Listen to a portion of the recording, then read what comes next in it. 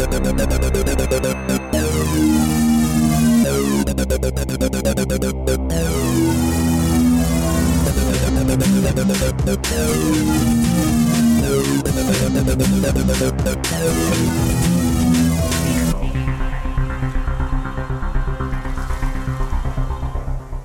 good moment of day for everybody involved.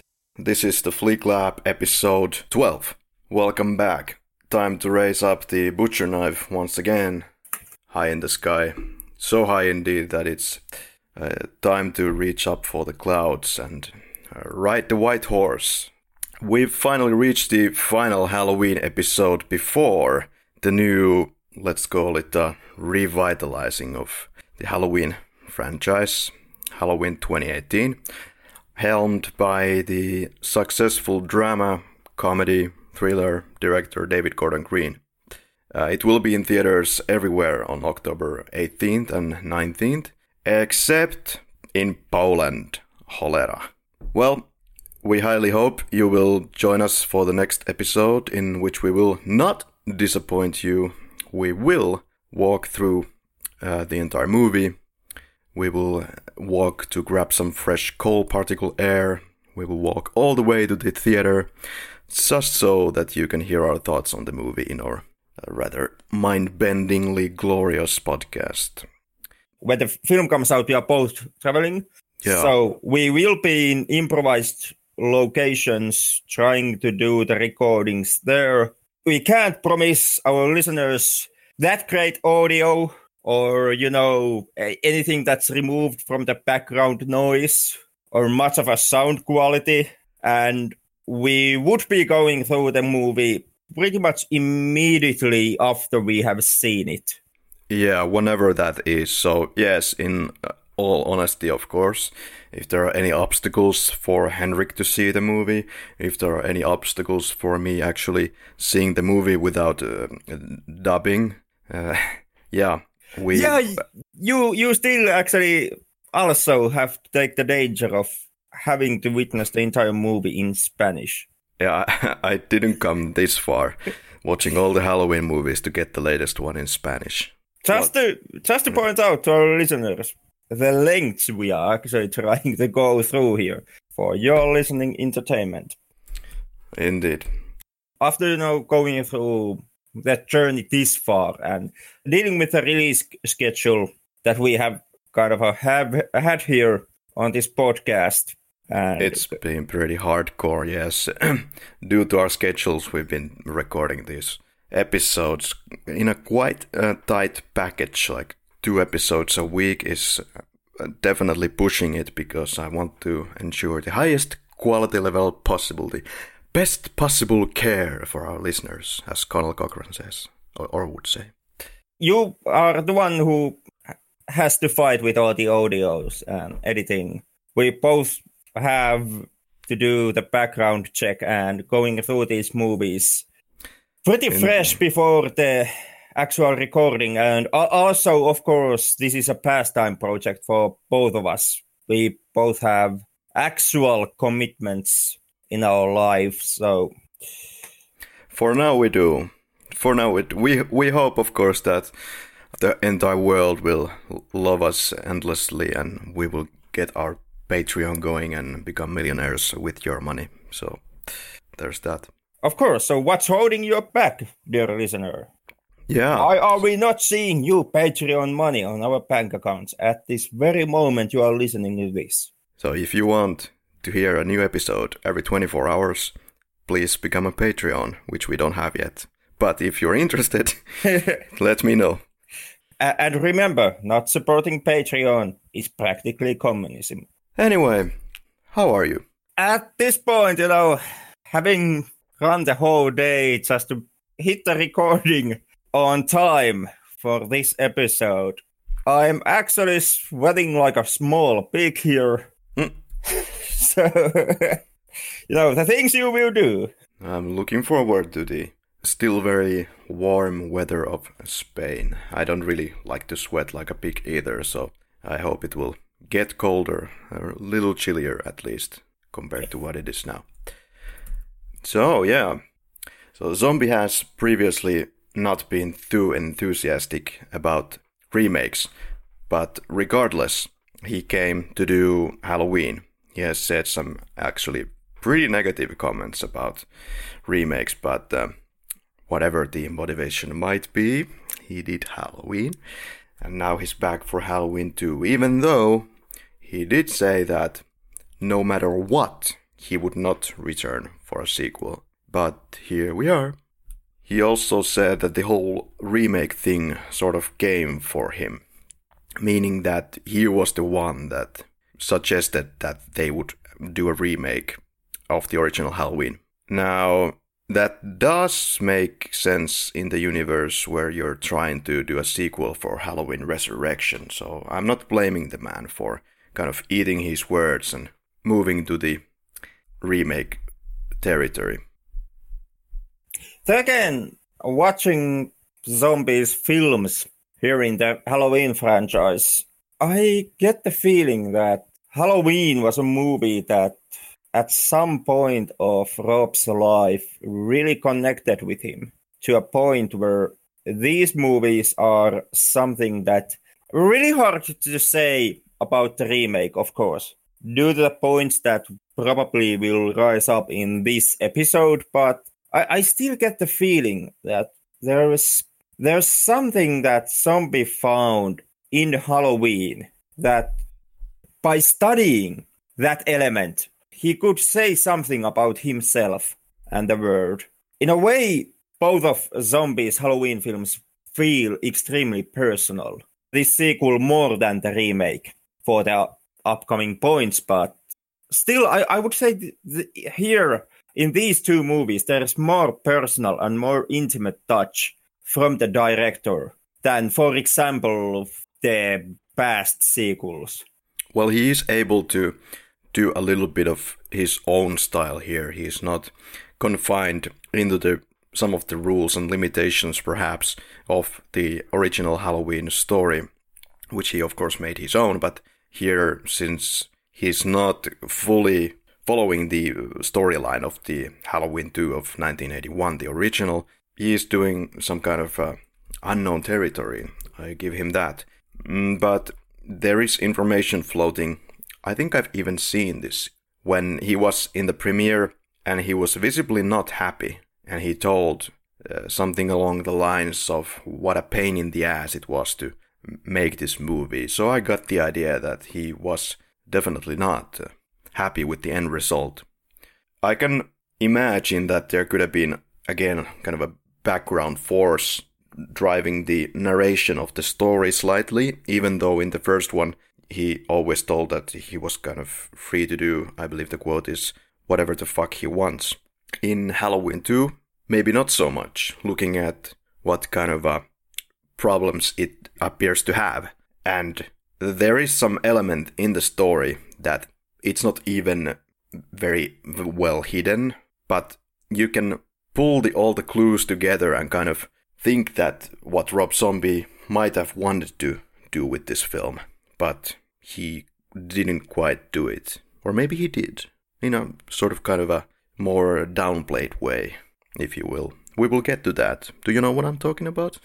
Actually, no. I have to confess, because if I personally, I have to confess to our listeners that I am not familiar with Rob Zombie's statements when it comes to Halloween 2.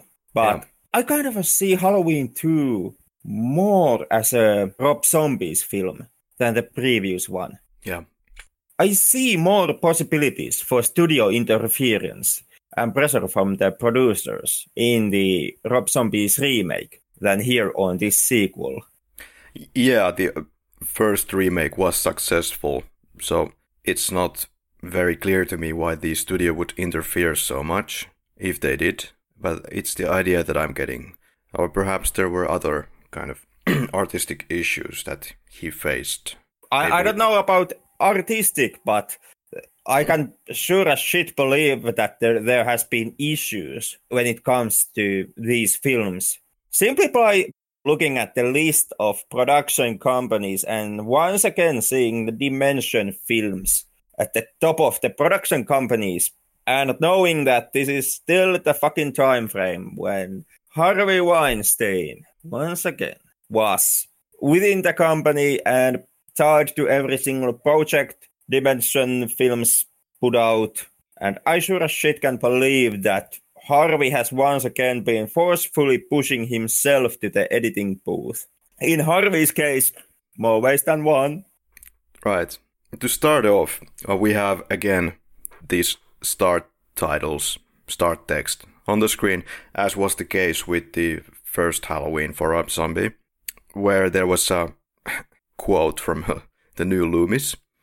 And here it is explained what the White Horse mythology stuff in this movie is supposed to be. That is explained with the text. And then it's drilled several times again on the screen to our heads. Like, Rob Zombie is really pushing it, like, get it? This is a metaphor, you know? And, well, let's talk about the White Horse. It's absurd. What can I say? It's one of the weaker elements of these kind of a hallucinatory. You could even call it absurd, going as far as having the horse in these hallucinations. How many horror movies have we had where there are dream sequences that lead to nowhere, that are, of course, not real? And how many times has that actually worked for the audience? There is also comments that I read that in the theater there was a audible groan when the first dream ended. It never worked. I don't think it ever will. It's always cheating the audience if they don't know that it's clearly a dream. And something Nightmare on Elm Street something. Well, even there, let's look at like Nightmare on Elm Street Part 5 or something like that. It's getting, as far as I remember, it gets so confusing. You don't even know what the reality is anymore, if there is such a thing. But that was always supposed to be the case with Elm Street. You were never actually supposed to know when the dream starts and when the dream ends. And I don't agree. The Elm Street first one works because you do know when the dream starts and when it ends, pretty much. Already in Elm Street Part 2, which is pretty good, it still plays too much with that, and it kind of pulls you away a bit. I would actually make the case that there are several scenes in Elm Street 1 where you don't know when the dream sequence starts. You only pick up that the dream sequence is going on once the crazy shit starts to happen around the person, having the dream. I can only remember the ending when they are in the car, and it's not clear if it's a dream or if Freddy is still in the reality or what happened. But then happened Elm Street Part 3, and Nancy is still very much alive. So I suppose it was... Well, it could be a dream, it could be a reality, It's a Freddy's world. But for example, the school nightmare scene, if I remember the scene correctly, you never are aware of the moment when Nancy falls asleep on the class and slips into the dream world. I remember that she was kind of putting her head down on her hand or something, and then it started. But there you could still...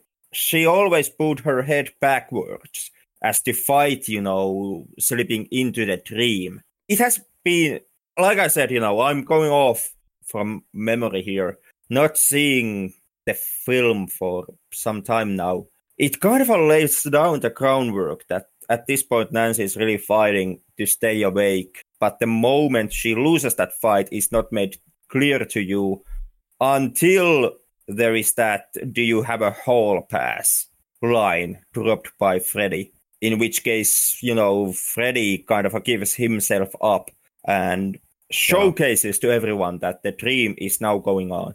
Sure, but the point is different because our audience knows that they can expect that things get a little weird and dreamy, and dream can start whenever it starts, and you will know at some point. And it will affect the main character in reality as well. But here it's just something that ends and you don't have to really care about it. Biggest problem with the first dream sequence, which is the hospital one, maybe is that it drags on too long.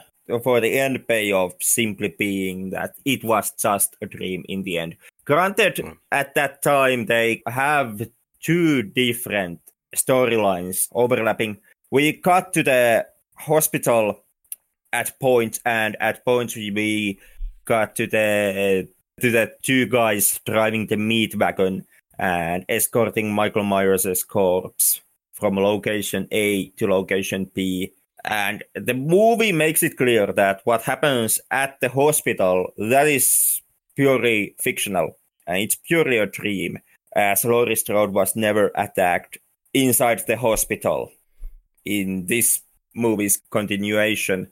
However, later on, the movie does confirm that the corpse delivery stuff apparently did happen, at least some way. So there is that, the sequence has overlapping elements from something that did happen and something that is clearly a dream. But even with that, I kind of felt that for the end payoff being that it is just a dream at the end, hurt the hospital scenes. Yeah, and there is also the visions where the young Michael Myers and the mother of Michael Myers appear with the white horse stuff. And apart from the dreams, this is the other problem, because it is never quite clear, like, why is Laurie sometimes able to see these people as well, and it just takes you away from the movie. Like, we've seen this like millions of times, and there's millions of things that have been repeated millions of times. It's like a cliche fest, and not very cohesive one at that. I actually quite liked the hallucinatory scenes.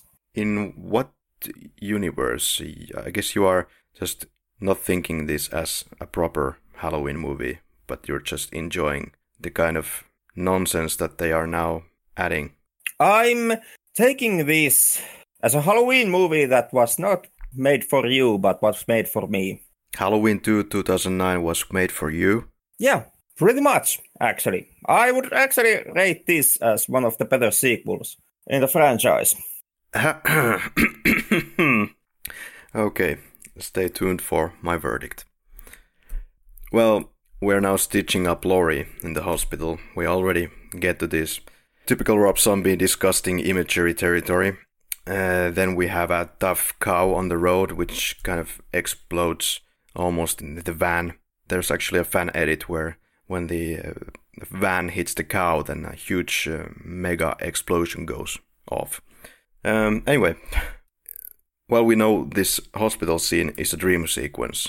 And just wondering, everything else is as in reality, except in the trash there are bodies, which is not very likely to happen. Maybe this is like obviously it's some kind of a choice to tell to the audience that this is a dream, which then makes me question my previous assumption that maybe they made this to be a dream because they got into some kind of a cul-de-sac, so they didn't know where to carry on with this scene, and they just call it a day and okay, this is a fucking dream sequence and let's do something else. But looks like maybe not, or maybe they added this body scene later on. To me, it looks like a callback to Halloween 2, which they took place entirely inside the hospital.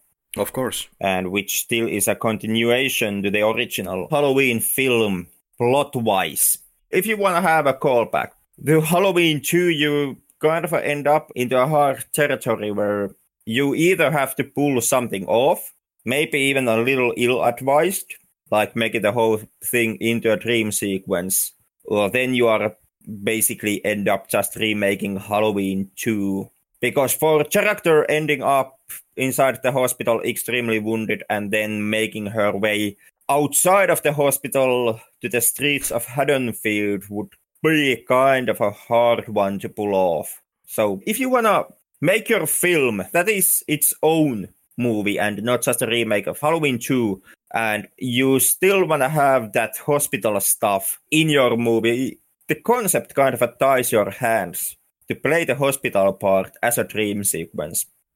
They could have just counted it as part of something that happened in the hospital and then a bunch of police officers come again and then they shoot him again and then it starts all over again 2 years later. Would have been much better. Then again, in that case, not only would you have people gunning down Michael Myers for the third time in the same goddamn movie because the movie starts. Or something else. Doesn't have to be that way. Yeah, but there is the problem if you make it a real in-universe sequence is that once again, you kind of have to explain in that point, how did Michael Myers disappear the second fucking time? That wouldn't be a very hard thing to explain, as we've seen so many ridiculous explanations in the past. Why not give another one? Because once again, like you said, ridiculousness into the film, too much humor into the movie. Well, there are already pretty humorous elements there when you're speaking of white horses and seeing people that are not there. And there's structural problems with this movie. It's never quite clear what it wants to do, and it's not clear when the credits roll. It has a focus on hospital, which is just meaningless, basically. Then you have Laurie's side of the story. She's kind of traumatized now, or is she Angel now? Okay. Angel, Laurie, Strode, Tate, whatever, is having psychological problems, and she's being really annoying to everybody, and also being this kind of a teenage party girl still, so the audience doesn't care about her. Okay. Then we have the Loomis story. We have weird moments where we follow Loomis all the way to TV show shootings, and Loomis also has been made to be as annoying as possible, so that we would not be interested in rooting for him either, even though in the end he realizes that he has been a complete asshole. But it doesn't really help his case. Then we have this one friend that gets butchered in the house in the later parts of the movie. Then there is Annie, and Annie is probably the most likable character here. She's actually uttering some lines that make sense, kind of trying to calm Laurie down, kind of trying to keep up the family vibe together in the house. Yeah, Annie is the heroine of this movie. Yeah, obviously she is the heroine of this movie. The movie makes no case to the opposite. Well, who is it then? Like I said, and you said, it's Annie. Okay, so I agree. Yeah, the movie, in my opinion, never tries to make the claim that the hero of the story is anybody else except Annie. And, you know, maybe her father. Yeah, exactly. Well, let me be straight with you with this type of exploitation, explosion, carnage kind of film. I do not like this kind of horror at all. First off, it's not scary. Secondly, it's just disgusting and makes me numb and exhausted after viewing it. And is this something that you want to watch? Because after the first probably 5 minutes, you've already seen everything that this movie will be doing as far as the carnage goes. Yeah, but then again, making you numb and exhausted is just what this movie is trying to do. So if you got exhausted by watching this movie, you know, it succeeded in that case, in what it was trying to pull off. I mean, I have to, you know, come clean here. This was the movie for which I had most trouble of actually putting together my notes for this episode while watching the film, simply because as an experience, it is as exhausting. And at the same time, you know, you are extremely glued on to what is going on. I was bored more than anything. And there are odd killings in the middle of the movie. In the van, outside of the party, these two young people are starting to get a little erotic, but they get killed. But there is absolutely no point for the kill. It's just there to get a kill. Maybe they're thinking, this is the moment when you kill, to keep the audience interested. When actually, because it's not even built well, it does exactly the opposite. Not good.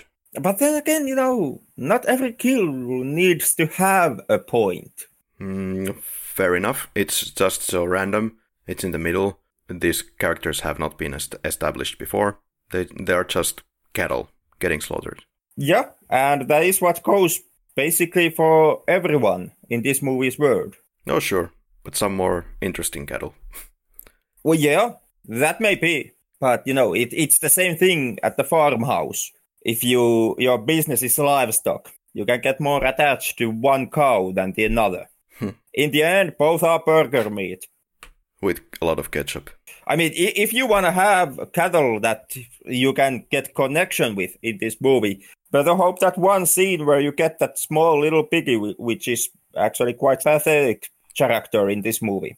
I would even say when it comes, to give the audience any kind of a safe zone, any easiness going through with this experience, you better enjoy that little piggy because that's all you're gonna get.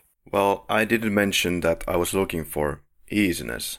I just felt that it was kind of making me numb, it made me exhausted, and it wasn't scary. It was just, maybe frustrating is more the word that I'm looking for. And if that is the goal of Rob Zombie, okay, but I'm not the kind of person to be looking for that kind of fun. Well, let's talk about Michael anyway. Michael is making even more noises here. He's groaning, shouting, well, he's talking and shouting. In the end, he has his first line delivery ever, as an adult anyway. Die! And then there is the fact that half of the movie, he's not even wearing the mask. It's a very, very weird choice. Which one is the weird choice? Having Michael yell die at Loomis at the end of... Both are pretty weird. An artistic choice that he wanted to make. Yeah, sure. I don't like it. I actually quite like it. It's the Hillbilly Michael movie. Rob Zombie gets his hillbilly dreams come true. Yeah, but then again, why be so tied up with the mask? Yeah, it's okay. He could go around without the mask as well. In our previous discussion, we're talking about Rob Zombie's remake. You mentioned how you are afraid of the unknown. And many people, Halloween fans, bring this up when talking about Michael Myers and why Michael Myers so iconic, why he's so effective, why they love him so much is because the mask and not giving Michael Myers the backstory makes him the unknown, and that scares them. Yep. But at the same time, is the mask unknown at this point anymore? It's the 10th movie in a franchise. It's 9th movie with Michael Myers. Every time we get the mask, we have gotten the mask to a point where we are actually already making our top 10 lists of the best masks and ranking the masks, and we are going through documentaries about making the masks, and we are talking about every single tiny bit of the many different masks that Michael has worn throughout the years, and what we like and what we don't like about the mask, how this mask looks William Shatner and this mask looks like I get it. Data, and how unknown is it anymore? I mean, what this movie gives us is the situation where you are walking down the street, you met some guy you never met before and would never meet again. And unbeknownst to you, the guy has problems and he ends up killing you right there on that street. I would actually make the case that is more unknown, that simple person coming your way at the street and just inflicting an act of violence towards you than the mask is at this point. Yeah, I get that he's trying to do something else here. I get that this is actually not the 9th, but the 10th movie of the series. And if you have enjoyed, as we have enjoyed, all of these movies, then you, of course, feel a little numb to the series, to the point where you're looking for something else. And now, as we have watched these just back to back like this, you can find something kind of refreshing about the fact that he's not wearing the mask. But Michael Myers, his face was always the mask. Not having the mask, it's different. It's a hillbilly Michael. It's not my cup of tea. It's not my cup of tea to have this kind of 3-meter guy playing the character. There's so many things I don't care for in this movie. That's just me. If you take a series that has already established something, then you just can't do whatever the hell you want. I mean, you're doing a remake, yes, but there are some things that I think you shouldn't touch, because it's the same thing as you would do a James Bond movie without James Bond. Maybe it's a Judith Bond now, and she's a lesbian and wants to actually kill CIA people just for the fun of it. Kind of like a Dexter character when she's out on a mission. Okay, do it, but that is not James Bond anymore. This is not Halloween anymore for me. The character was established before. We don't need to see this. If you want to do Hillbilly Michael, then do a movie that is called Hillbilly Michael. I don't see it as, needing that level of untouchability as you do. He can do it, of course. People do terrible movies every day. It's okay. It's just not my thing. But I would even argue that, you get enough things from Halloween here as you get things for James Bond throughout the years, if you follow the franchise. You're talking to the right guy. I know all the directors. I know all the main actors by name right now. I know the years they were released. I know the title songs and who performed them and who recorded the soundtrack and all those kind of things. And did you know that Roger Moore James Bonds are nothing like Daniel Craig James Bonds today, except having a dude named James Bond in them? That is true. Yeah, the fucker doesn't even drink martinis anymore. You can also make the case that Roger Moore has nothing to do with the character of Ian Fleming, who made the James Bond character, and Daniel Craig is in some instances closer to that one, if you take that as the blueprint. Yeah, and if we follow that one, you could make the argument that none of the on-screen Bonds are on the same page with Ian Fleming's original. Yeah, none of them are super chauvinistic agents with homosexual tendencies, like in the books. And nobody goes around calling Oddjob just that yellow bastard. Yeah, but it all comes down to what you like to see. As your Michael Myers, I suppose. If you want to go with this one, it's go ahead. But to kind of meet you somewhere along this bridge where we have distance right now, at least we are seeing something that has not been seen before in the series. And in that sense, it was kind of interesting, but I'm not excited about it, really.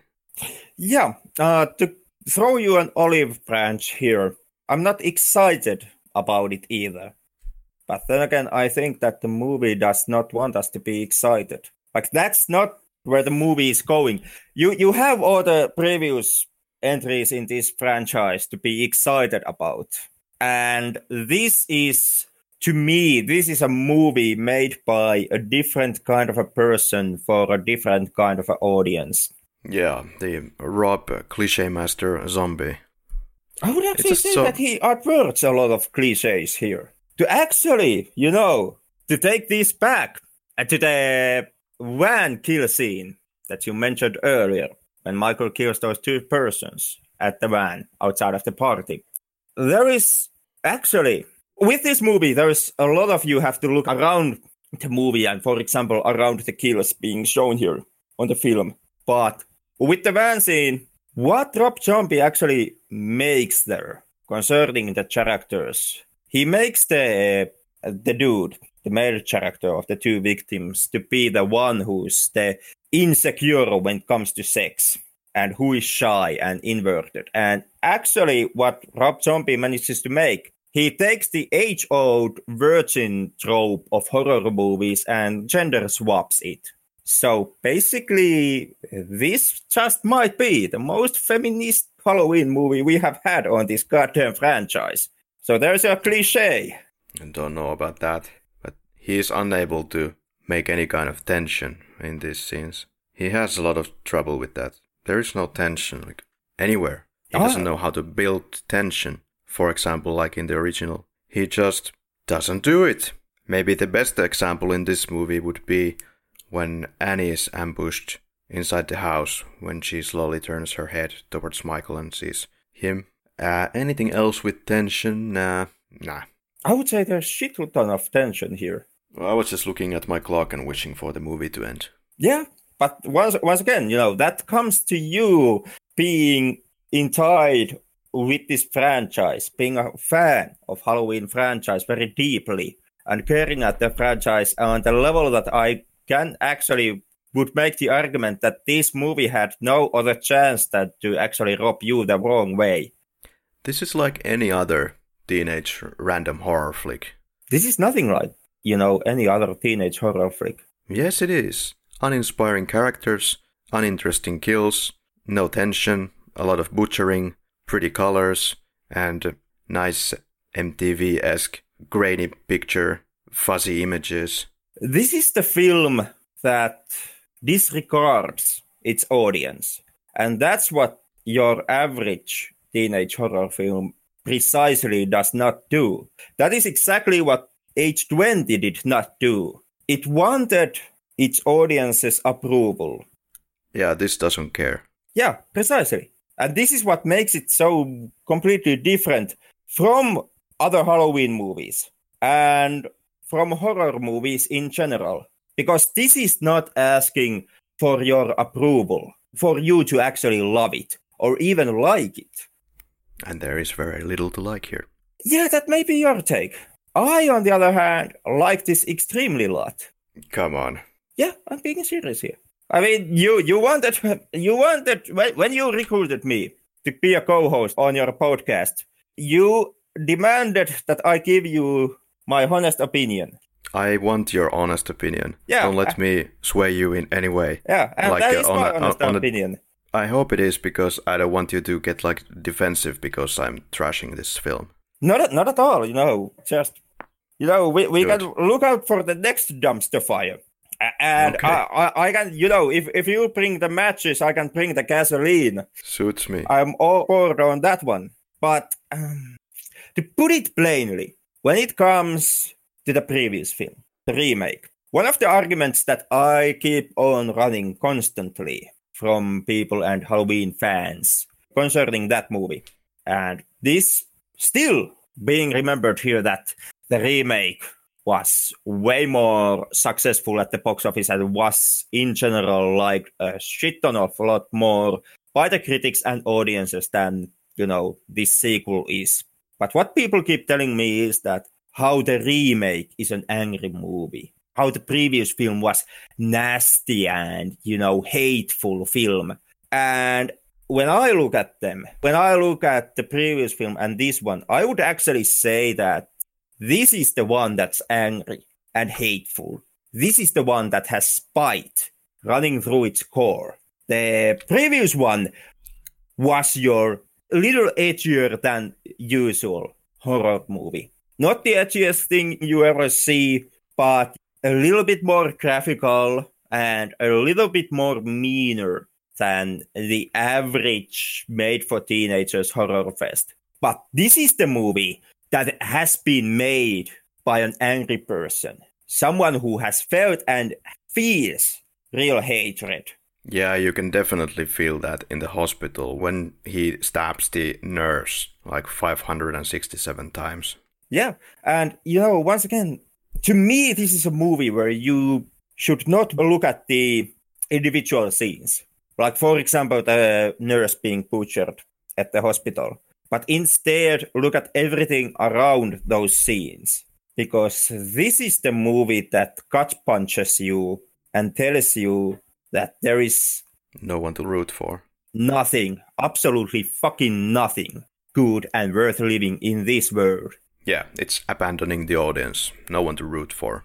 Yeah, and that is the word. That is the case this movie is, in my opinion, trying to make. That we failed as a race. We failed this world 1 or 2 times too many. And at this point, the world is finally abandoning us. Perhaps you're putting too much philosophy on this gem. And I almost would make the case that, everybody else is doing the exact opposite, putting way too little philosophy into what they are seeing simply because of the matter of, them what being Halloween fans. The world is bad. Yeah, we know that. World is bad. Is that the message of the movie? To me, yes. That is the message of the movie. Mm-hmm. It doesn't make it any better for me. And I would actually make the case, most people watching this really do not take that message. It doesn't change anything.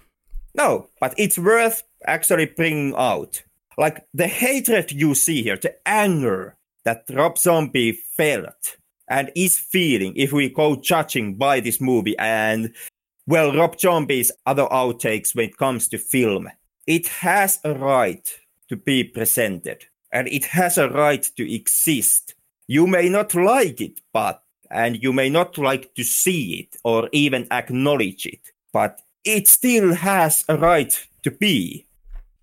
By all means, make any kind of turds that you want. It can exist. It still is a turd. Yeah, maybe to you. To me, on the other hand, this is a movie that finally actually sets out to say something. For example, that the originals were much better than this one. For example, that the world is a losing game. It could go with any other title, this film. I don't care. Let's call it the 3-meter Frankenstein hillbilly guy. But once again, why get so close with Halloween, with a franchise of movies? There's nothing here. It's empty, almost as empty as Resurrection. No. There's a lot of here. There is screaming anger in this film. We've seen it before. No, What's so we special about haven't. that? Yes, we have. No, you haven't. Give me a full movie, for fuck's sake. Texas Chainsaw Massacre. Was not nearly as angry as this one. In fact, Texas Chainsaw Massacre, I mean, well, depending on which one of the films you take. I was picturing the remake. Has an anger in there, yeah. I give you that. But I would say not this level. Yeah, okay. It gives so you what? too much where you can actually find an equal ground with the movie. It gives you too much to care. We can call this movie whatever we want, or the main character whatever we want. It's still not the kind of horror that makes me feel scared or involved. But it makes you feel exhausted. Certainly, and not in a positive way. No. If there is a positive exhaustion. But I would actually say that even the negative exhaustion is something that is worth studying. It's more out of these scenes where he just goes to a strip club, kills people, goes into a van, kills people. Yeah, but there was never any meaning for him to come to the strip club. There was never any meaning to come to the van. There was never any meaning to get in the ending to the barn. There was never any meaning for the dream sequences. There was nothing but face palming with the white horse. But how about you? Does life have meaning for you? Realistically, well, as a human, you have to make an excuse that there is a meaning to life in order to somehow enjoy it or see it as a kind of as a timeline of things that you do within it. People think everything in some kind of concepts, and this is no different. So yes, in that sense, you have to have some kind of meaning in your life to enjoy it. And this movie makes the case that your life has no meaning. It's a series of events. Yes, it has a series of events. It doesn't have any real meaning. But you have to look for a bullshit meaning to keep it going.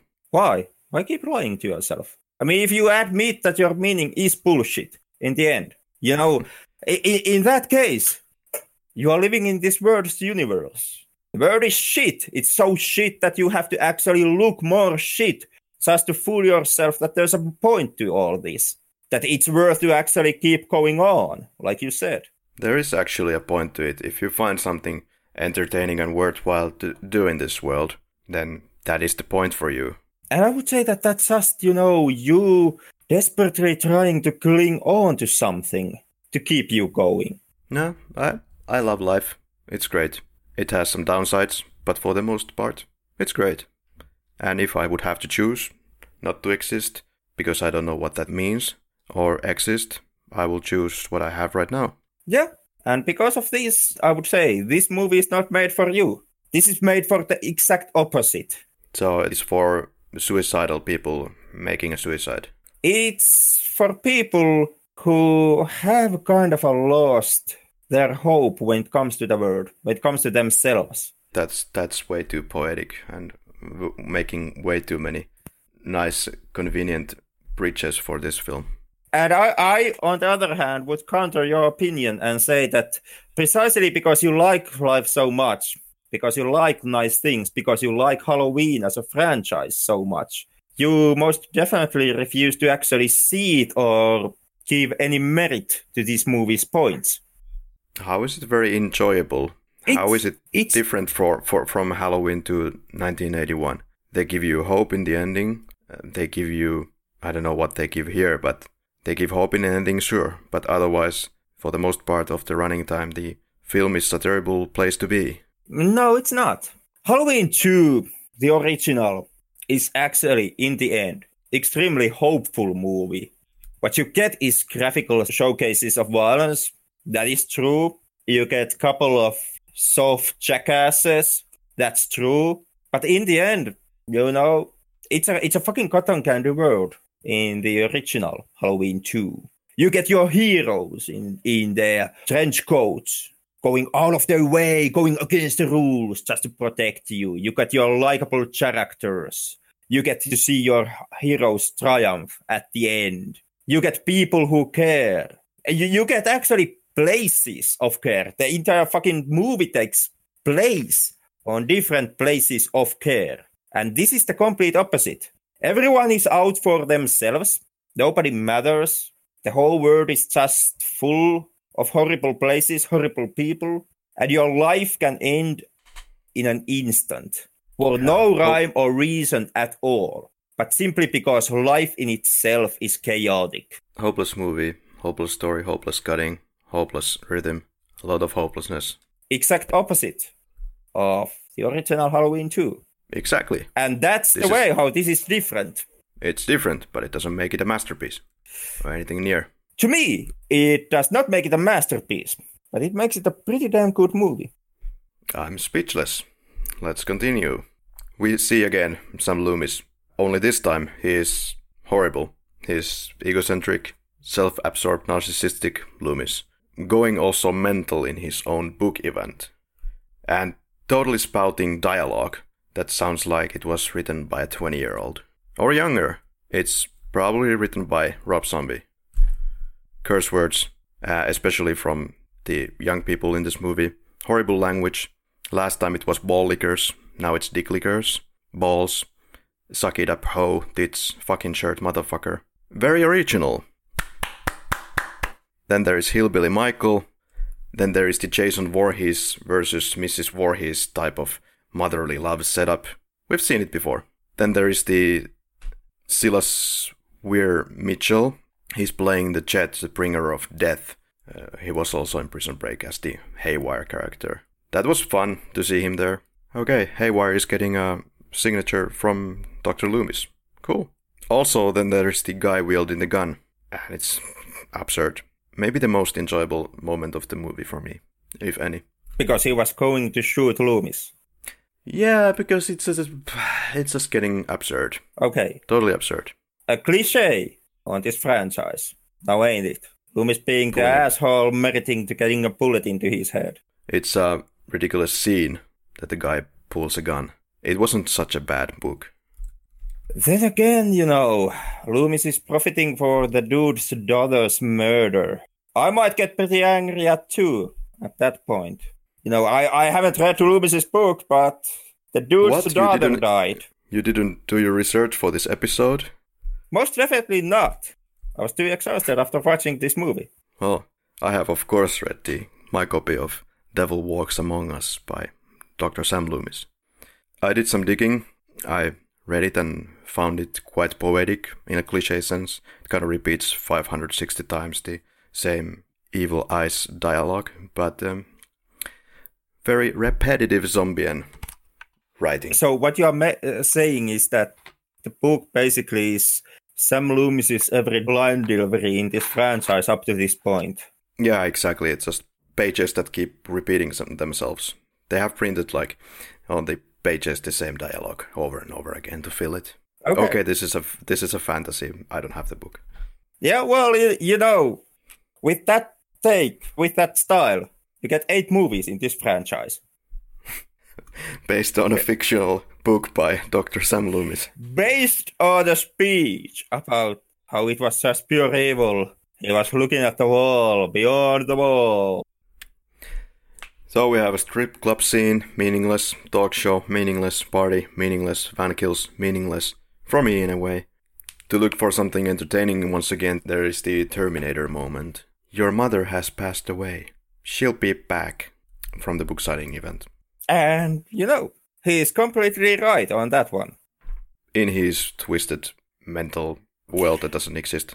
Except that it did exist for him and Laurie. And it was enough for existed the two of them to actually get Loomis killed off and finally get closure on the matter. Oh god, I'm so happy that we kind of retcon the whole family link.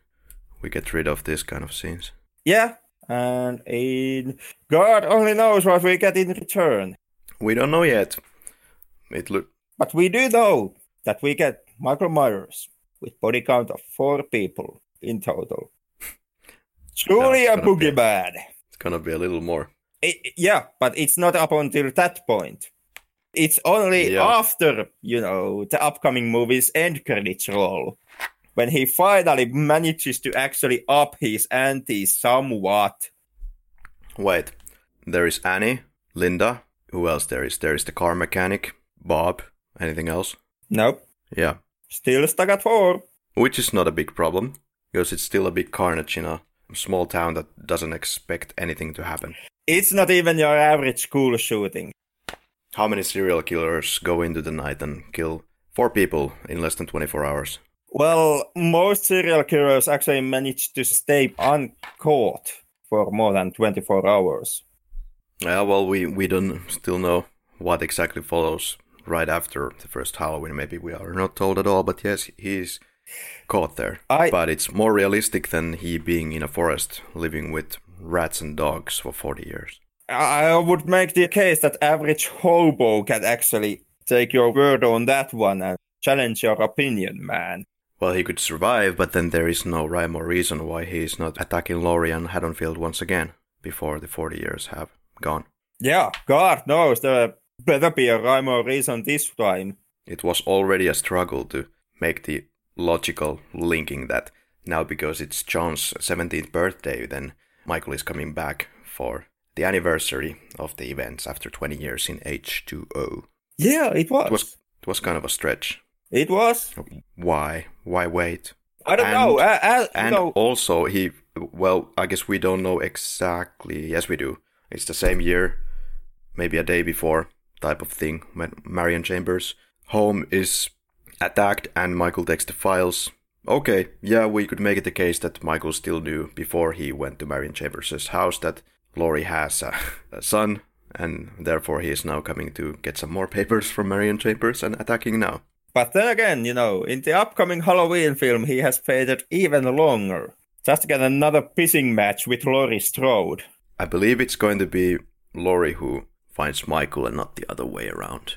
I don't know, I've seen some still images of Michael coming after Laurie. Sure, but then when she shoots the window and Michael does the head tilt in the house, that looks to me like the first time they meet. And she shoots him and she's totally ready for this situation. And we have also the moment when she says that the bus crashed. What? Bus crashed? And then she goes to look for Michael.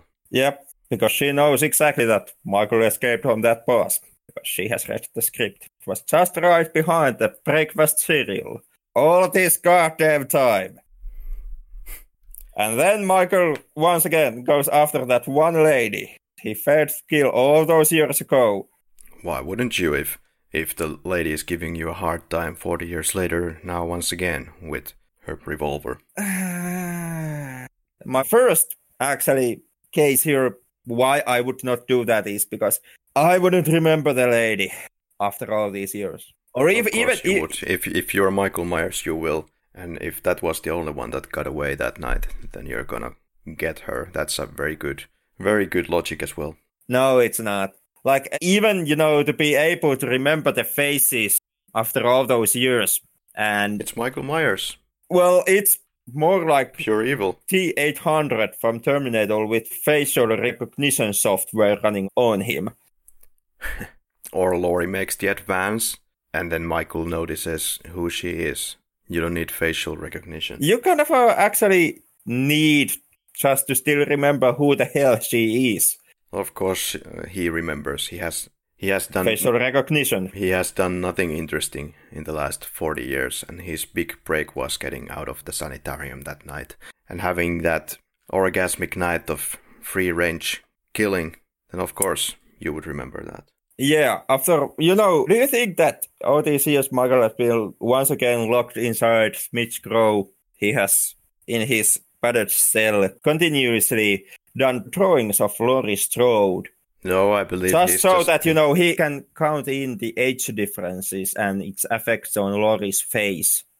You're making too much effort here. Michael has probably just stared at the wall, looking past the wall, waiting for this night, 40 years later, and death has come to your little town once again. Most likely, but the point is, you always have to take these logical leaps with Halloween franchise. Well, amen to that. Now, do you want to hear my theory about this movie? Yeah, go ahead. So the theory about where Zombie wanted to take this story. I will agree with the fellow podcast, the Halloween movie retrospective from Venganza Media, and say that Zombie's plan was to make Laurie the killer here. First, there is a quote from Laurie. Quote, "And I get angry, and there's something in my body that snaps, and I get this 0 to 100 rage, and I just wanna go up to her and I just wanna fuck, I don't know." And then there's another quote about Annie. "Die, you fucking bitch! I'm gonna fucking kill you!" Which is connected with the face of Michael and the seizures of Laurie. Then she sees a vision where the mother and little Michael talk about whether she's ready to die or commit murder. That would be my interpretation. And then there is seeing the vision at the party, and then Annie dies immediately after.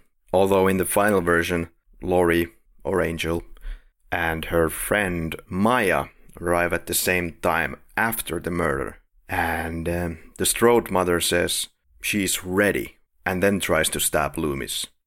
And she also smiles in a derangedly amused way at the white horse at the very ending of the movie. So this is, in my opinion, bringing the point down pretty clearly that Laurie Strode was supposed to be the killer, or was suggested to become the killer at the end of the movie. And I'm the one reading too much into this film. There's your words, not mine. There's way too many examples here. It's either that, or I think that's the best explanation, or why would they otherwise do all this dialogue that is hinting to this so much? Die, you fucking bitch, I'm gonna fucking kill you, and I get this 0 to 100 rage. I have a wild theory for you. It's because she's traumatized by the previous movie's events. Sure. But then what is the point of the ending? Because that ties it all together. It ties it all together in the sense that the madness that Michael felt was genetical, like it was with Jamie in Halloween 4.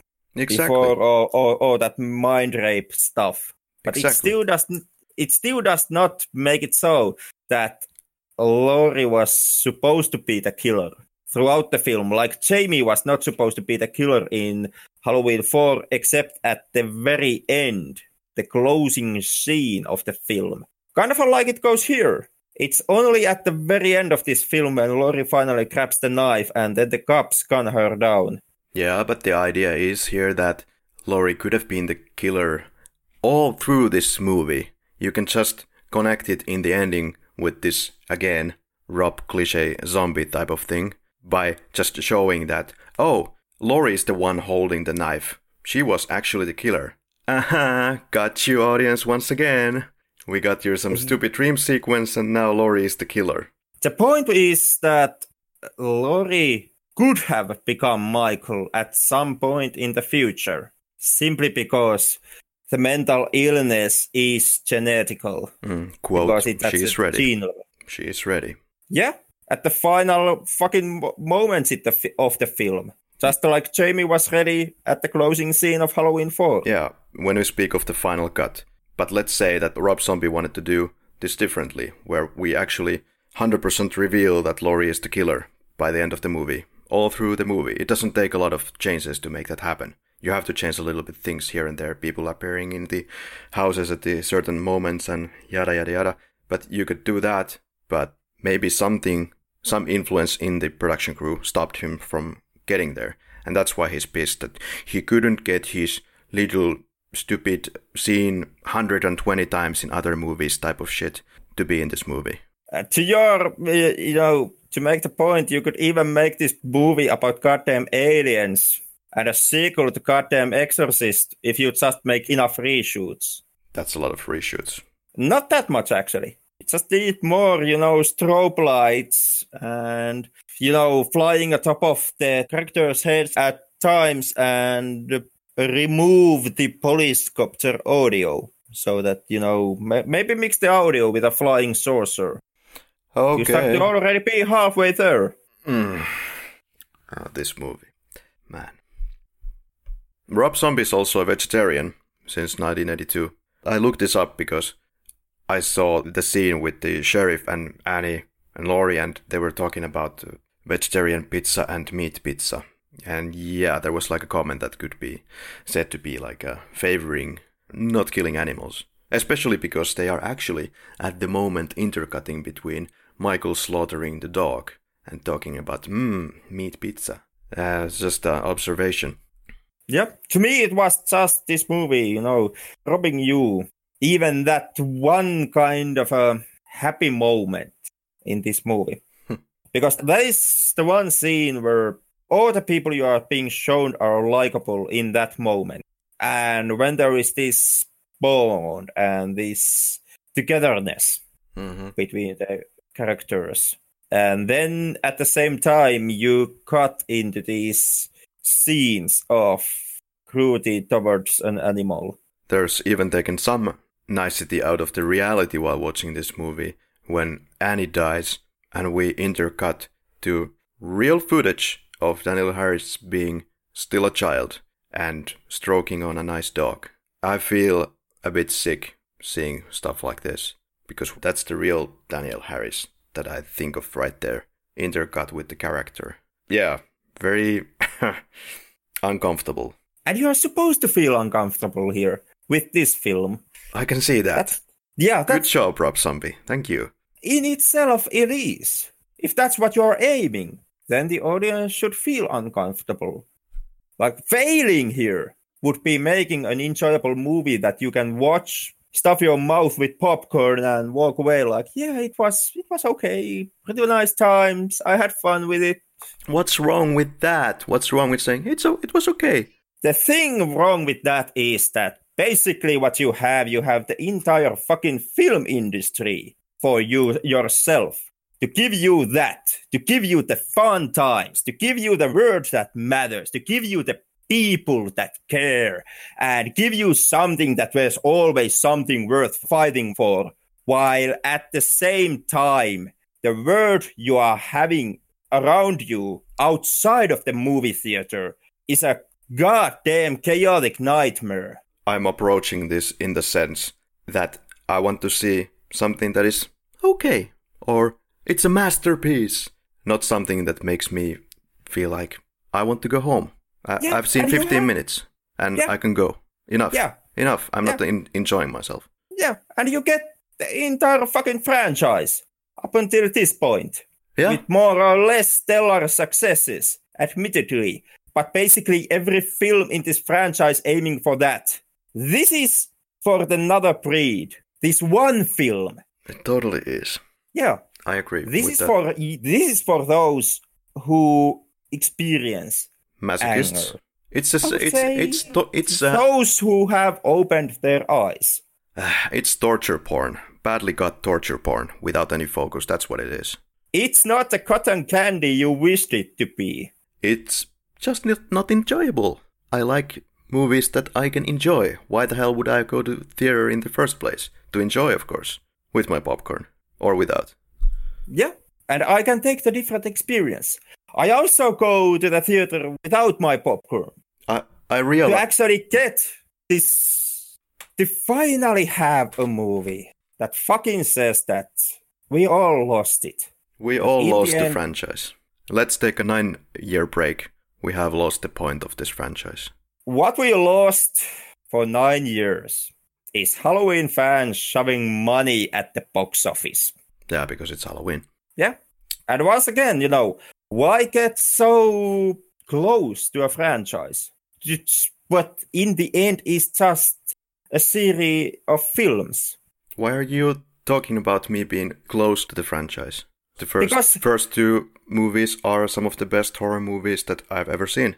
Yeah. That's all. And you still have them. Of course I compare these two to the rest of the series. No doubt, because that's the benchmark.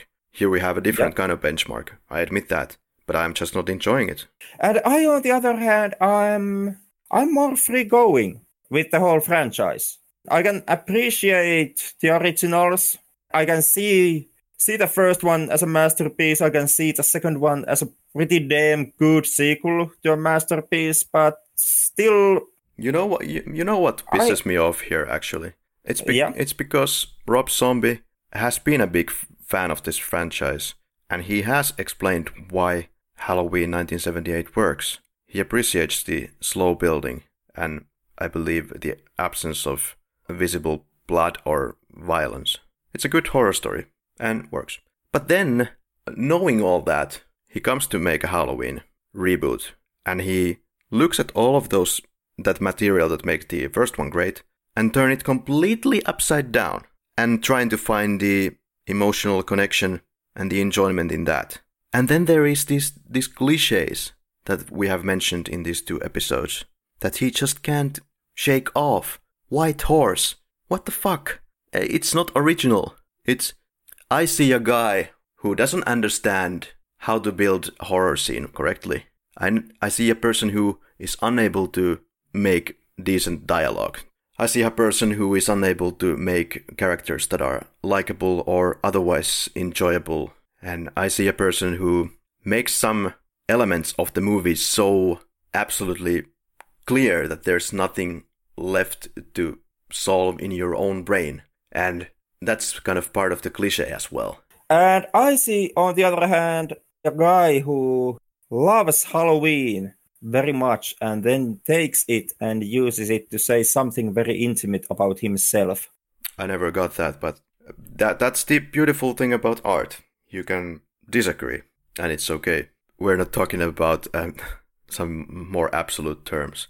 Like, would it be fun to bomb the half of the planet to oblivion or not? Yeah, that is true. You should go for the whole planet at that point, because otherwise you are just a mass murderer. Yeah, I might as well go with the rest of it then. Oh, anyway. Yeah, then the car is put upside down. I thought we got rid of these car cliches in the 1980s, but the car goes up into flames and explodes. And that's probably the funniest scene. Let's name it as the funniest. Then there's the barn scene. It's the exact same problem as the previous movie. In the first one, they go into the swimming pool, and they go into the uninspiring house to have this uninspiring final scene. And here we have a barn scene. Why are they in the barn? What kind of an end setup is that? And again, the cops are pointing the guns at you. It's like he just ran out of ideas. Let's call it a barn. The barn is unclimatic. Yeah, thank you. Yeah, like life is, because in life you don't get into that, epic conclusion. I want my epic in conclusion. In the weird vistas. In life, you end up into some crappy ass building somewhere middle of nowhere, and you realize that what you are living is life and not a movie. In life, there are no weird Mayan temples with Indiana Jones death traps, and archaeology is not dodging dangers and punching bunch of Nazis. I wish there... In life, archaeology is actually being on some dig site with a brush, brushing dust off, some age-old urn, and then looking at, that urn and being like, oh my God, this is it. This is the high point of my life. This is why I studied for fucking 7 to 12 years to be on this point. Now it all makes sense and my life is complete. Was worth it. That's life. Life is an abandoned barn in some random field Henrik. It is. I mean, I mean, if this podcast is going long enough for us to actually reach the end point of our life, which, okay, in my case, with my lovely way with people and being the nice guy I am, maybe as close as next week. But if we both reach that point, I promise you, I try my utmost best to bring my recording equipment to that final place that you have. And we can have an episode from there, and we can see if you got your Mayan temple or your high grandiose final set piece, or if you just got a goddamn sterile hospital room with a bed that does not have a real mattress on it and which actually just smells disinfectant. You can count on the fact that I have also other monetary ideas, if we can count this as a monetary idea, other than this podcast. So we will see. I might as well get the Mayan temple. I may be onto something here. If that happens, I can actually, I'm ready to look you in the eye and admit that I was wrong with you. However, it's a different viewpoint for you, because you take it as a story of how brutal and unforgiving real life is, even though we're looking at that 12-ton, 3-meter guy who takes bullets and doesn't die. Or admittedly perhaps dies in the ending, maybe, after getting a lot of hits first. So Loomis gets stabbed, he gets into the barn as well. And what then? White horses, young Michael Myers says. Yeah, we get Loomis trying to pull off the last publicity stunt he can try, to salvage his book career. It gets a little bit too deadly. It is, but then again, he did completely fail that talk show, which kind of turned him in one night from the Dr. Samuel Loomis with the high insight of the minds of the serial killers to the public laughing stock. So, what else is there to actually try to pull off at that point anymore? Except come into this final scene, or this scene of the crime one last time, trying to somehow play part in Michael Myers going down again, and then get your second wind as some kind of a hero, and maybe, get 2 or 3 more books. Yeah, what else could there be to do than to sacrifice your life for the brackets? Well, Loomis makes the case. He says that he's doing that to make up the antics that he has done throughout the film by the action of writing those 2 books. Or is it 3 books at this point? Anyways, that he's trying to make amends to all the pain and suffering he has caused. I guess still indirectly, but to wash his hands and his hands of the blood. But to me, it always rings hollow. To me, it's just Sam Loomis, the author that has run his course, trying to get on the positive public eye once more, to get the next book deal. And him dying there is just unintentional on Loomis's part. It's just him merely miscalculating the situation. And since he's not been in contact with Michael for some time, and not with Laurie for that matter, who he has been happy to ditch immediately after the events of the first film to hurry up to write the books because, hey, that's humanity for you. Because of all of that, he does not anymore know or understand exactly how dangerous the situation has become, with Laurie's psyche being torn upside down, with Michael now refusing to connect with him any longer. And so he gets thrown, through the wall and stabbed on the field. Yeah, with, Michael finally breaking his year-long silence. And to give Loomis the one-word sentence, die. Perhaps it pretty nicely, in my opinion. Yeah, the film finally dies. White horse in the hospital, evil eyes, and roll credits. The Myers family finally comes together. after all these years. I'm happy for them. Me too, Even, shed a tear on that moment. I'm one of those guys who at sometimes, cry at movies. As unmanly as that is, Me too, but not Still, not in Halloween too. Not I don't know, shed. After all these years in this movie's canon, the victims of Myers' household kind of finally find each other once again. And you end up in a white hospital hallway, Laurie being dressed up in white hospital gowns. Slaughterfest comes full circle. It finally comes into a piece of tranquility and purity. Whippy. Well, it kind of is whippy. You finally get peace at the end of, the Slaughterfest, as you say. I mean, the people, Michael, Laurie, their mother, they are finally, at peace. So, it's like when you live with hate long enough, you can only find peace and tranquility in death because the insides of yourself are in constant turmoil. The world is a fucking dumpster fire. So maybe we all have better luck in the next one. And Laurie seems to have one. So, Godspeed. Don't know about that tranquility after dying. I would say nothing. You are looking for nothing. Yeah, that could be. But, But maybe that is better.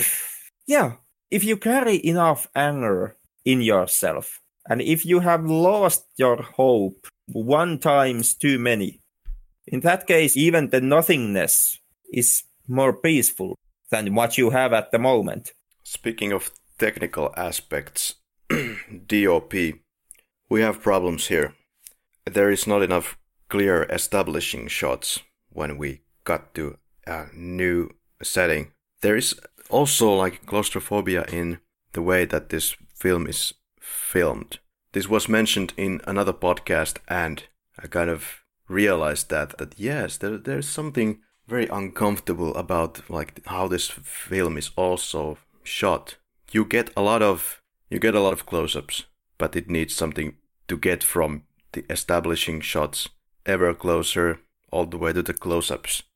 I don't know, I never had any problems following the scenes of this movie. And I even liked that it wasn't gritty. And like you said, extremely schizophrenic attitude that this film has when it comes to its cinematography.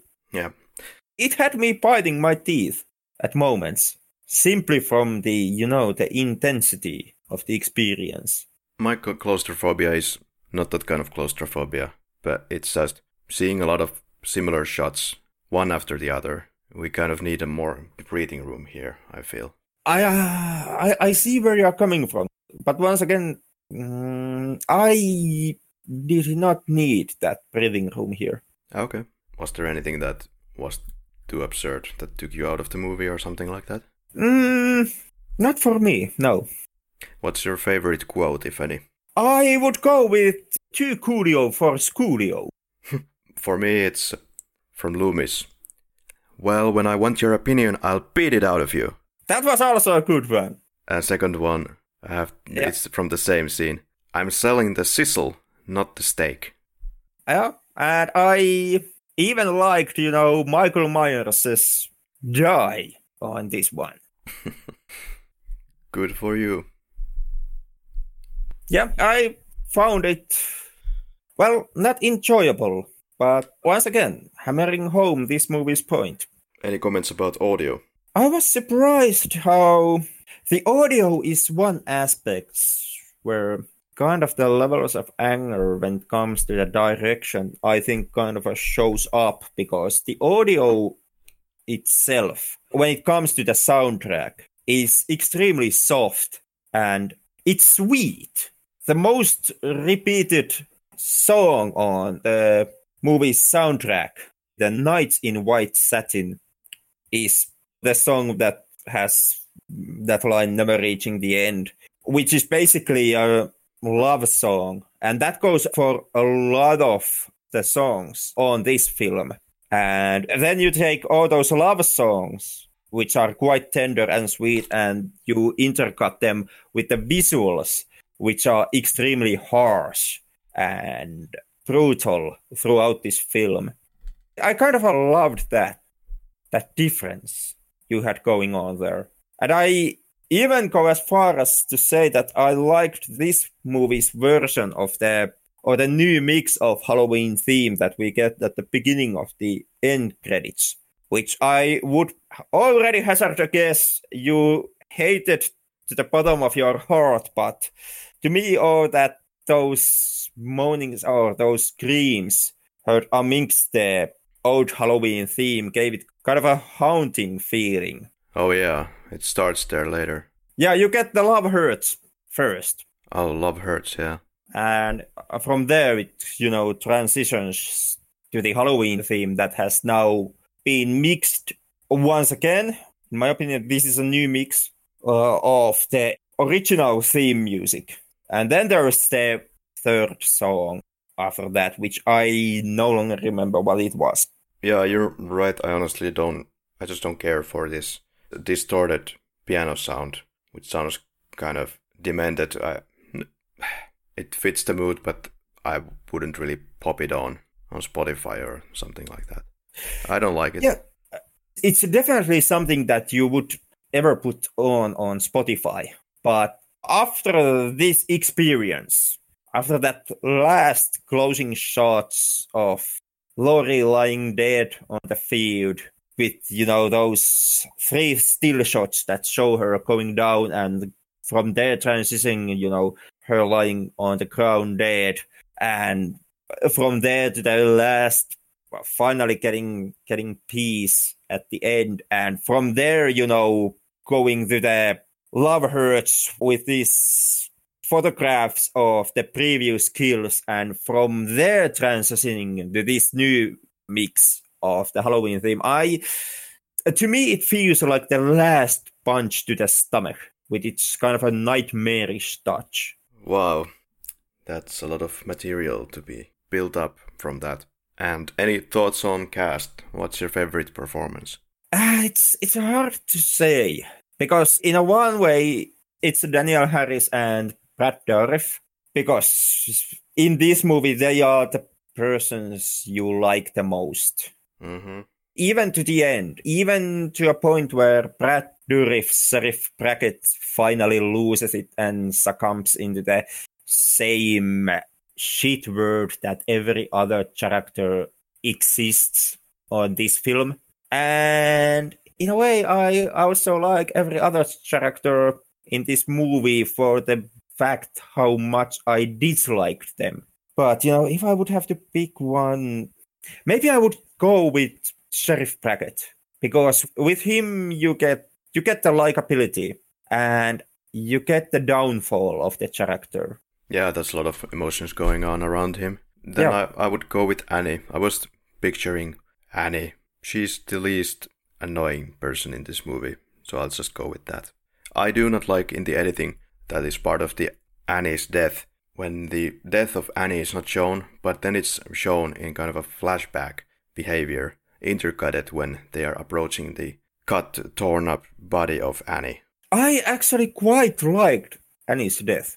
To me, it's the best kill in this movie. Do you like the intercuts then as well? Yeah, I like the way how you are not being shown the actual violence. It's the one kill in this movie where you are not being shown the stabs and the punches. You are being shown the beginning of the situation when Annie finally notices Michael behind her and tries to escape. Then it goes to a still frame, jumps on a different location, and you hear the violence on the audio, but you don't see it. And then Laurie comes to the house, and you get all these signs of struggle, and you see Michael thrashing around, but you still don't see the blows hitting Annie. And then you transition to the bathroom, where she's once again lying naked, covered in blood,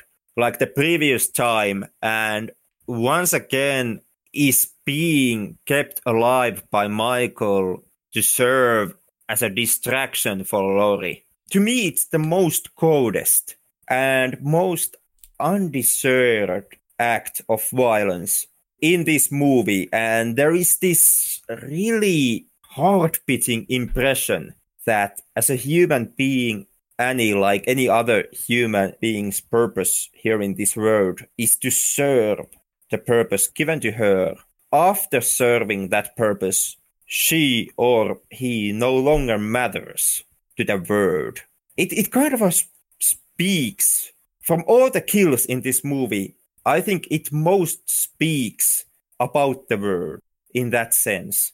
The intercuts I do understand in the sense that it is more interesting than looking at Laurie and her friend Maya arriving to the murder or stabbing scene, because we've seen that all before and we already know by the noises that Annie is making that she is in deep trouble. So just waiting for them her friends to come to the scene is not interesting unless you cut something there in between.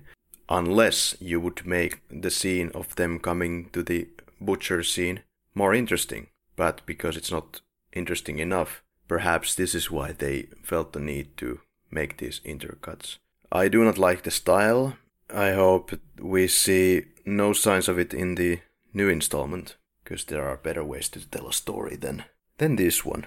Maybe better ways to tell the story, but I can believe that the new film can find better and more suitable ways to tell the story. But I would hazard a guess already that the new film is not going to use its imagery and its kills to give you the point that you don't matter.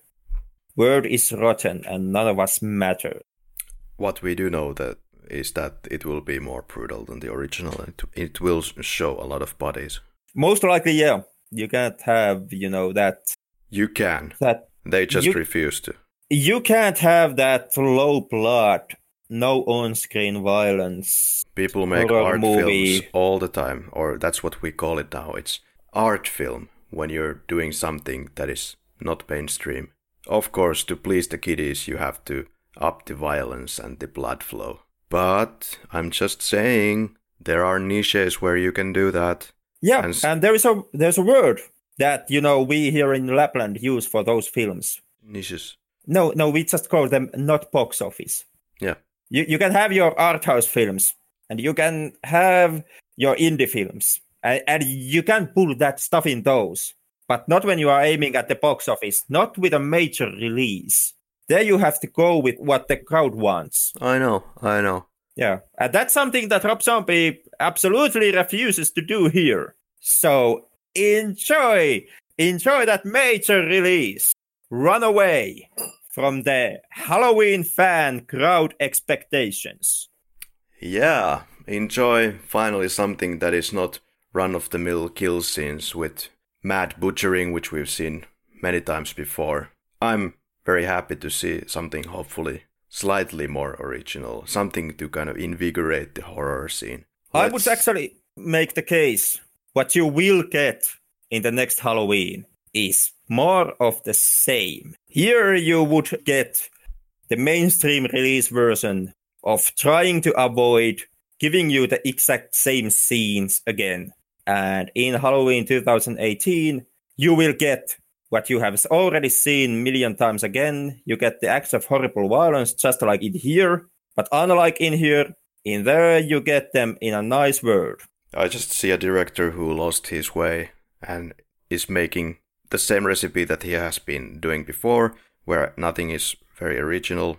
And I see extremely angry director. This is not completely new in Rob Zombie's repertoire, but once again, Rob Zombie being one of the most hate-filled directors I have come around in some time, his typical is kind of the precisely what you won't get from a major studio release.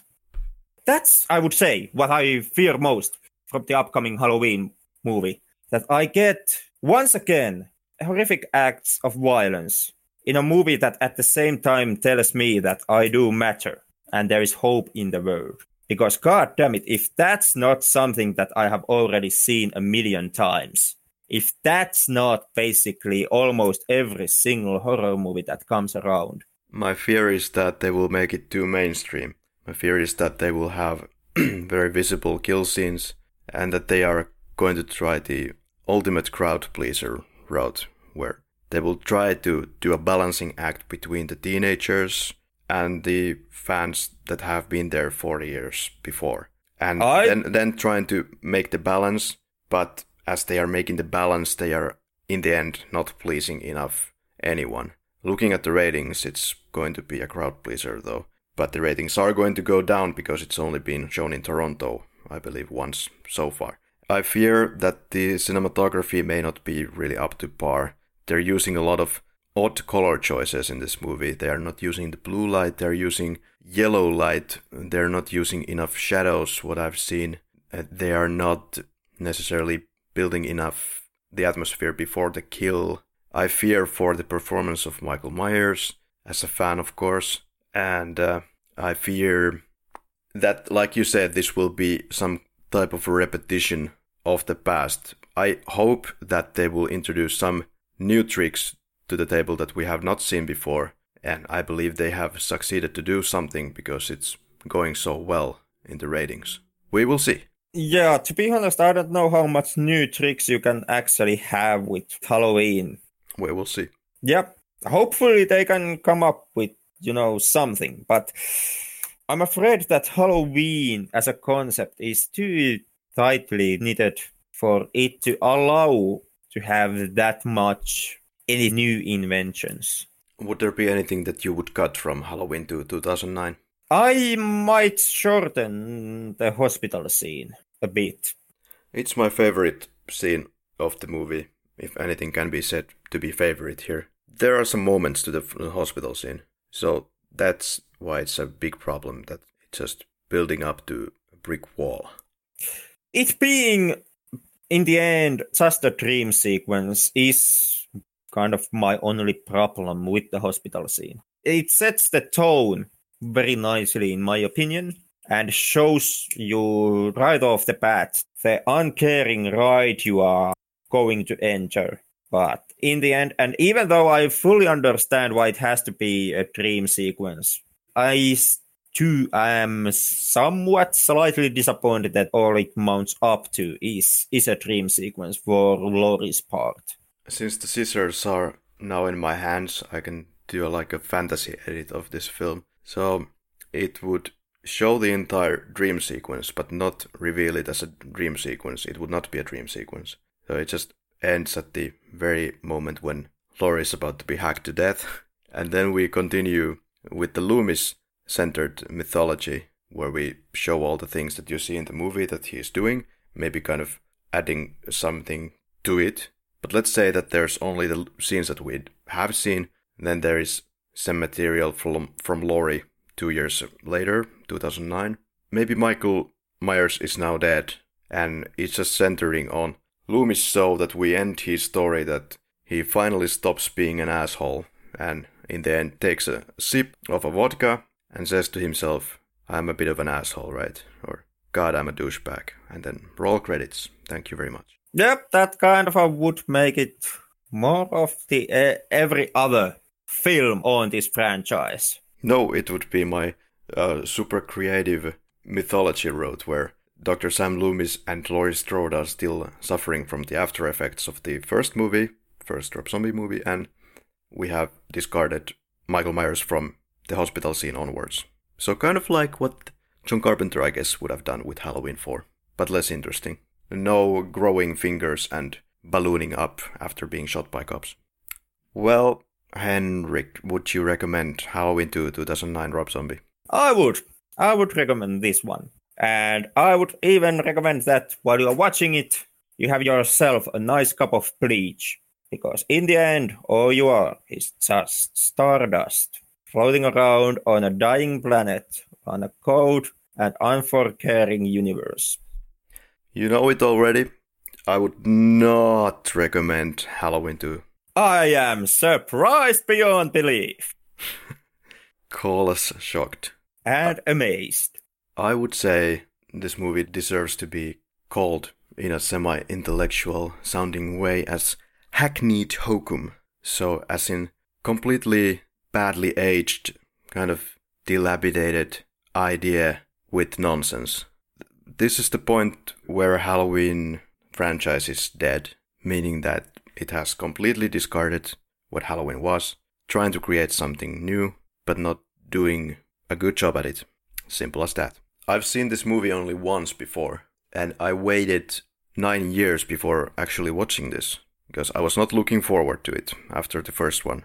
I think I might have seen something shortly after the release, but I sure as hell didn't finish it. But, you know, the things you do for this podcast. Enjoy my verdict. There you go. What is our next film? Halloween 2018. We might as well flash off all of this butchery with some Pocahontas, or what was your suggestion? Three Little Pigs. So you are trying to get rid of the butchery with Pocahontas. Oh boy, are we in for a doozy here? You know. Still, let's say PG-rated butchering. Intellectual butchering. Extremely hard and wide. It's fine. It's most definitely not. Who could not love Arja Koriseva in Finnish version? Nothing bad to say about Arja Koriseva. I have a lot of bad to say about the film itself. Arja should have actually, she deserved herself a better Disney product than Pocahontas. Has its moments, but to tell you the truth, I haven't seen it in likely over 20 years. And there's a good reason for that one. But it's no matter, because our audience, dear listeners, do not have to dread the day that Karri would actually introduce Pocahontas here on this podcast, because there is even more Halloween still to go through. There is. Yeah. For the enjoyment of most of the crowd. Don't fret. We'll be done with this very soon. Oh, we most definitely are not. I'm looking forward for our Halloween 2018 podcast, which might get to the 8-hour mark. I hope not. Looking at the discussion that we have had here about it. Well, you know, if we fail the Halloween 2018, there is always the porn parody. So, next time, our dear listeners, it's either Halloween 2018 or the porn version. That would be a blast. In more ways than one. Sure, since the quality has gone so low, so why not kind of entertain the subcategory of Halloween movies and go full frontal. I still haven't seen it, so I don't know what's in the film. Yeah. I have been Karri, and you have been Henrik, as it happens. And next time, we hope to give you Halloween 2018 soon after the premiere. You can find us on Facebook, Instagram, and Twitter, and everything that you can imagine. We are on the internet. Hope to see you very soon for the last episode of Mask in Action, and then get some kind of a more varied collection of movies to our incredible podcast, such as Pocahontas. You really are pushing it. Arja is love. Thank you. Bye. Bye.